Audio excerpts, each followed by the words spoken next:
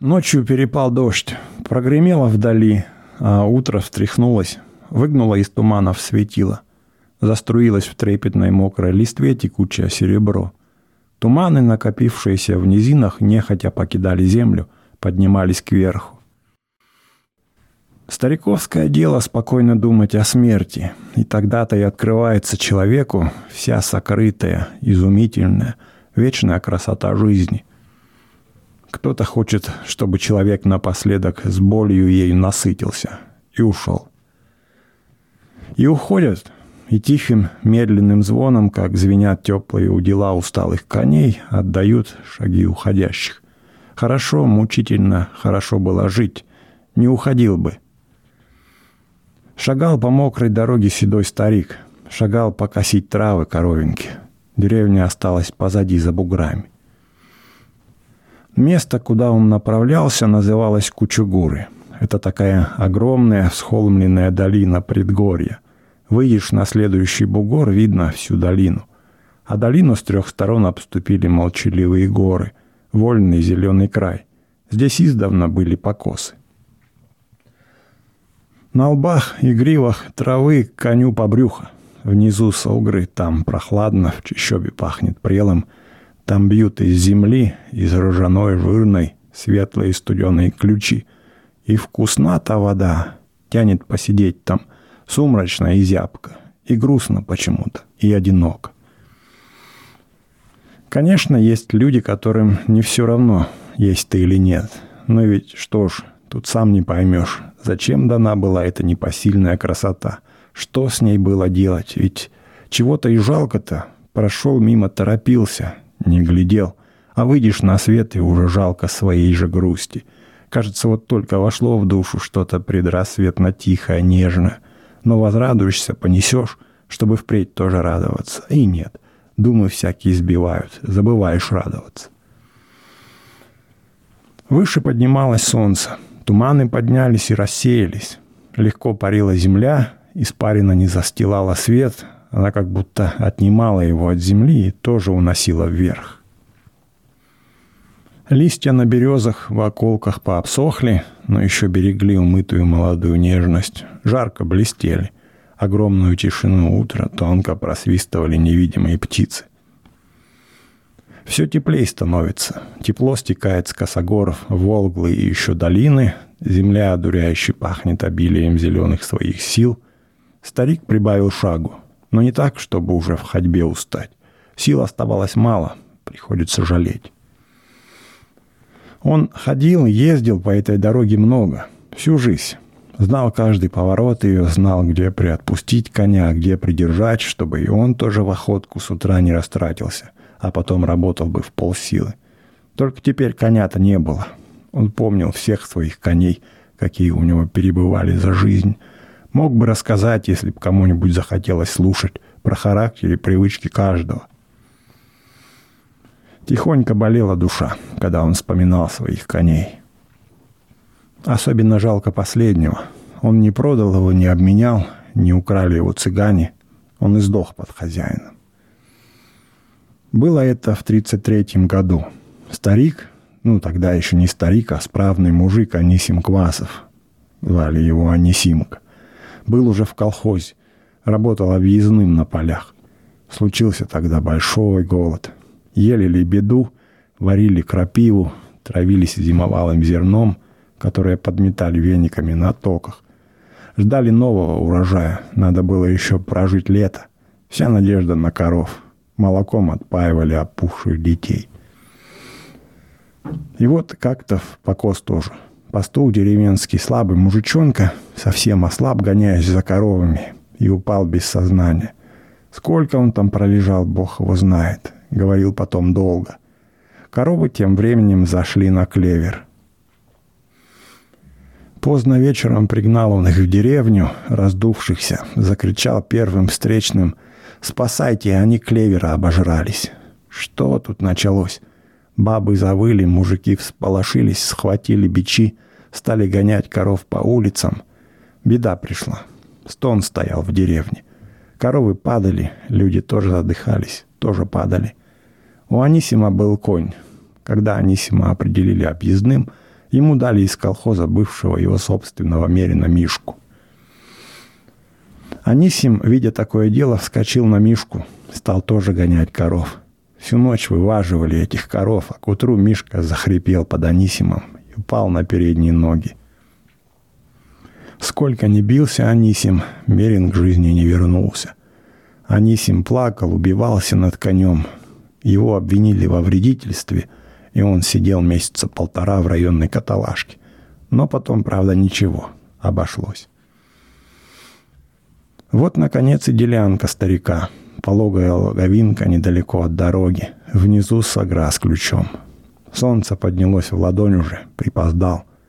Наскоро перекусив малосольным огурцом с хлебом, старик отбил литовку, повжикал камешком по жалу. Нет милей работы косьбы. И еще старик любил косить один. Чего только не передумаешь за день. Сочно, просвистывая, сечет коса. Вздрагивает, никнет трава. Впереди шагах в 3 подняла голову змея и потекла в траве, поблескивая гибким, омерзительным своим телом. Опять воспоминания. Раз парнишка еще ехал он на коне хорошей рысью. Внезапно, почуяв или увидев змею, конь прыгнул в бок. Анисимки как век не было на коне. Упал. И прямо задницей на нее, на змею. Неделю потом поносило. Гвоздем летела. Память все же выталкивает и выталкивает из глубины прожитой жизни светлые и милые сердцу далекие дни. Так в мутной стоялой воде тихого озера бьют со дня чистые родники. Вот змеи. Был тогда на деревне дед Куделька. Он говорил ребятишкам, что за каждую убитую змею 40 грехов долой списывается. А если змею бросить в огонь, то можно увидеть на брюхе ее ножки. Много-много. И ребятня азартно снимала с себя грехи. И жгли змей. И правда, когда она прыгала в костре, на брюхе у нее что-то такое мелькало. Белое, мелкое и много. Ребятишки орали: видишь, вон они ножки. Все видели ножки. До обеда, как трава совсем обсохла, старик косил. Солнце поджигало. На голову точно горячий блин положили. «Слава Богу», — сказал старик, глядя на выкошенную плешину. Отхватил изрядно. На душе было радостно. Он пошел в шалашик, который сделал себе загодя, когда приходил поведать травы. Теперь можно хорошо не торопясь поесть. В шалаше теплый и резкий дух вялой соломы. Звенит где-то крохотная пронзительная мушка. Горячую тишину наполняет неутомимый ровный сухой стрекот кузнечиков. Да с неба еще льются и скользят серебряные жаворонки-сверлышки. Хорошо. Господи, как хорошо. Редко бывает человеку хорошо, чтобы он вот так знал, что хорошо. Это когда нам плохо, мы думаем, а где-то кому-то хорошо. А когда нам хорошо, мы не думаем, а где-то кому-то плохо. Хорошо нам, и все. Старик расстелил на траве стиранную тряпочку, разложил огурцы, хлеб, батунок мытый. Пошел к ключу. Там в воде стояла бутылка молока, накрепко закупоренная тряпочной пробкой. Склонился к воде, оперся руками в сырой податливый бережок и долго, без жадности пил. Видел, как по ржавому дну гоняются друг за другом крохотные светлые песчинки. «Как живые», — подумал старик. С трудом поднялся, взял бутылку и пошел к шалашу. А там у шалашика сидят на пеньке старик в шляпе и с палочкой. Покуривает. «Доброго здоровица», — приветствовал старик в шляпе. Увидел, человек присел отдохнуть. «Возражения нет?» «Да чего ж», — сказал Анисим. «Давай сюда, тут все ж маленько не так жарит». «Жарко, да». Старик в шляпе вошел тоже в шалашик, сел на траву. «Жарковато». «В добрых штанах-то зеленые будут», — подумал Анисим. «Хошь, садись со мной», — пригласил он. «Спасибо, я поел недавно». Старик в шляпе внимательно посмотрел на Анисима так, что тому даже стало не по себе. «Косишь?» — спросил он. «Надо», — кивнул Анисим. «Вы не здешний, видно?» «Да здешний». Анисим глянул на гостя и ничего не сказал. «Не похож?» «По что? Теперь всякие бывают». Анисим захрумкал огурцом и уловил взгляд гостя. Тот смотрел на нехитрую крестьянскую снеть на тряпочке. Хочет, наверное. «Подсаживайся», — еще раз сказал он. «Ешь, тебе еще полдня работать, робить. Да хватит тут на всех». Городской старик снял шляпу, обнаружил блестящую лысину, придвинулся, взял огурец, отломил хлеба. «У тебя газеты нету?» — спросил Анисим. «Зачем?» — удивился гость. «И зеленишь штаны-то, штаны добрые». «А, да шут с ними. Ах, огурцы-то». «Что? Объедение. Здешний, говоришь? Откуда?» «Да тут близко». Не верилось Анисиму, что гость из этих мест. Не похоже, действительно. «Сейчас-то я не здесь живу, родом отсюда». «А, погостить?» «Ну, побывать надо на родине, то помирать скоро. Ты из какой деревни-то?» «Лебяжья, вот по этой дороге». «Один со старухой живешь?» «Ага». «Дети-то есть?» «Есть, 3. Да 2 на войне убила». «А где эти 3-то? В городе?» «Один в городе, Колька. А девахи замужем. Одна в Чебурлаке за бригадиром колхозным, а другая-то подальше. Не сказал, что другая замужем не за русским. Была Нинка-то по весне.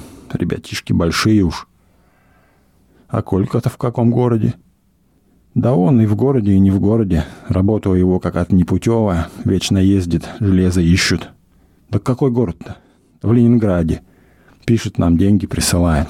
Так-то хорошо живет. Хочет тоже приехать. Да все не выберется. Может, потом». Городской старик отпил немного молока, вытер платком губы. «Спасибо. Хорошо поел». «Не за что. Косить пойдешь?» «Нет, обожду маленько. Пусть свалится солнце». «Колька-то с какого года?» — спросил вдруг гость. «С 20-го». Тут только Анисим подумал, а для чего это он выспрашивает-то все? Посмотрел на гостя. Тот невесело как-то, но и не так, чтобы уж совсем печально усмехнулся. «Вот так, земляк», — сказал он. «Чудной какой-то», — подумал Анисим. «Старый чудит-то». «Здоровьем-то как?» — все пытал городской. «Бог милует пока. Голова болит. У нас полдеревни головами маются. Молодые даже». «Из родных-то есть кто-нибудь? Братья, сестры?» «Нет, давно уж». «Умерли?» «Сестры умерли. Брат уж с той войны не пришел». «Погиб?» «Знамо погиб. По что с войны не приходят?» Городской закурил. Синяя слоистая струйка дыма потянулась к выходу. Здесь, в шалаше, в зеленоватой тени, она была отчетливо видна. Она светлой воле сразу куда-то девалась. Хоть ветерка, ни малого дуновения не было. Звенели кузнечики, посвистывали, шныряя в кустах птахи. Роняли на теплую грудь земли свои нескончаемые трели хохлатые умельцы. По высокой травинке у входа в шалаш взбиралась вверх божья коровка. Лезла упорно, бесстрашно. Старики загляделись на нее. Коровка долезла до самого верха, покачалась на макушке, расправила крылышки и полетела как-то боком над травами. «Вот и прожили мы свою жизнь», — негромко сказал городской старик. Анисим вздрогнул. До странного показалась знакомая эта фраза. Не фраза сама, а то, как она была сказана. Так говорил отец, когда задумывался, с еле уловимой усмешкой, с легким удивлением. Дальше он еще сказал бы «мать твою так-то». Ласково, правда. «Не грустно, земляк?» «Да грусти, не грусти, что толку? Что-то должно помогать человеку в такое время. Тебя болит, что ли, чего?» «Душа болит. Немного. Жалко, не нажился, не устал. Не готов, так сказать».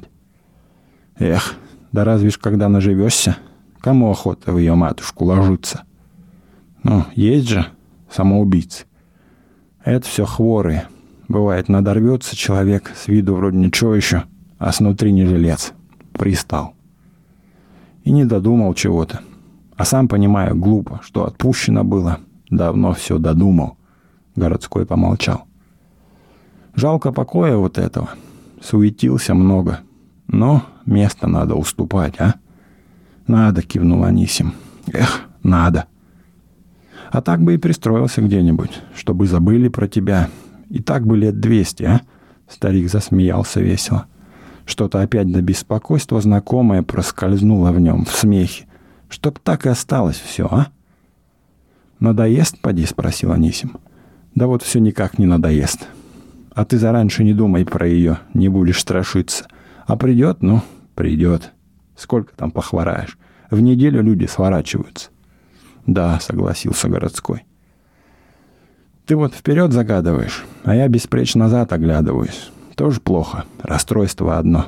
Вспоминаешь? Ну, это хорошо. Хорошо, а все душу тревожишь. Зачем?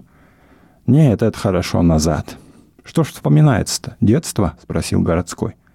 Больше детства, кивнул Анисим. Расскажи чего-нибудь. Хулиганили? Брат у меня был Гринька. Тот прокуда был. Анисим улыбнулся, вспомнив. Откуда чего бралось? И на войне-то, наверное, вперед других выскочил. Что же он вытворял? Живо заинтересовался городской старик. Расскажи-ка, пожалуйста, пока отдыхаешь. Эх, Анисим покачал головой, долго молчал. Шельма был. Один раз поймал нас у себя в огороде сосед наш, Егор Чалышев. Выпорол. За дело, конечно, мол, не пакости. Арбузишки-то зеленые, что мы их больше портили, чем ели. Ночью-то не видно, об коленку его хрясь куснешь зеленый в сторону. Да, выпорол с сердцем, потому что отец добавил. Гриньку злость взяла. Че придумал? Взял пузырь свинячий. Свинью тогда как раз резали. Растер его в золе. Знаешь, как пузыри-то делают? Знаю, кивнул городской. Вот. Высушил, надул, нарисовал на ее морду страшенную. Анисим засмеялся. Где он такую харю видал? Дождались мы ночи, подкрались тихонько к Егору на крыльцо, привязали за веревочку к верхнему косяку пузырь тот. Утром Егор, значит, открыл дверь-то и на улицу выходит, чешет. А ему прям в лицо харя-то это глянуло. Мужик чуть в штаны не наворотил. Захлопнул дверь, да бегом в избу. Давай в трубу орать караул, у меня черт на крыльце. Городской старик громко захохотал. До слез засмеялся. Трухнул мужичок, а? Да, так Егора потом и звали. Егорка, черт на крыльце. А другой раз мы уж побольше были, на покосе тоже. Николай Рогодин, хитрый был мужик, охотник до чужого. И говорит вечером. Гринька, говорит, подседлай какого-нибудь коня, хошь моего. Дуй в деревню, насшибай куру кого-нибудь. Курятинки охот. Гринька, недолго думая, подседлал коня и в деревню. Через некоторое время привозит пяток кур с открученными головами. Мы все радешеньки, заварили их тут же. И умели в охотку. А Николай ел да прихваливал, мол, молодец, Гринька. А Гринька-то ему, ешь, дядь Николай, ешь как своих. Оба старика от души посмеялись. Потом городской закурил. Поматерился же он потом. А что сделаешь, сам послал, продолжил Анисим. Да, городской старик вытер глаза и задумался. Долго молчали, думая каждый свое. А жизнь за шалашом все звенела, накалялась, все отрешеннее и непостижимее обнажала свою красу под солнцем. Пойду с Богом, сказал Анисим. Маленько вроде схлынула жара. Да жарко еще. Ничего, корову-то обязательно надо держать. А как же? Анисим взял литовку, подернул ее бруском, поглядел на ряды кошенины. Неплохо с утра помахал. А городской старик смотрел на него. Внимательно и грустно. Пойду, еще раз сказал Анисим. Давай, сказал городской. И прощай. Посмотрел еще раз в самые глаза Анисиму. Ничего больше не сказал. Пожал крепко руку и скоро пошел в гору к дороге. Вышел к дороге, оглянулся, постоял и пошел. И опять пропал за поворотом. Старик косил допоздна. Потом пошел домой. Дома старуха с нетерпением, видно было, ждала его. «К нам какой-то человек приезжал», — сказала она, едва старик показался в воротах. «На длинной автомобиле. Тебя спрашивал. Где, говорит, твой старик?»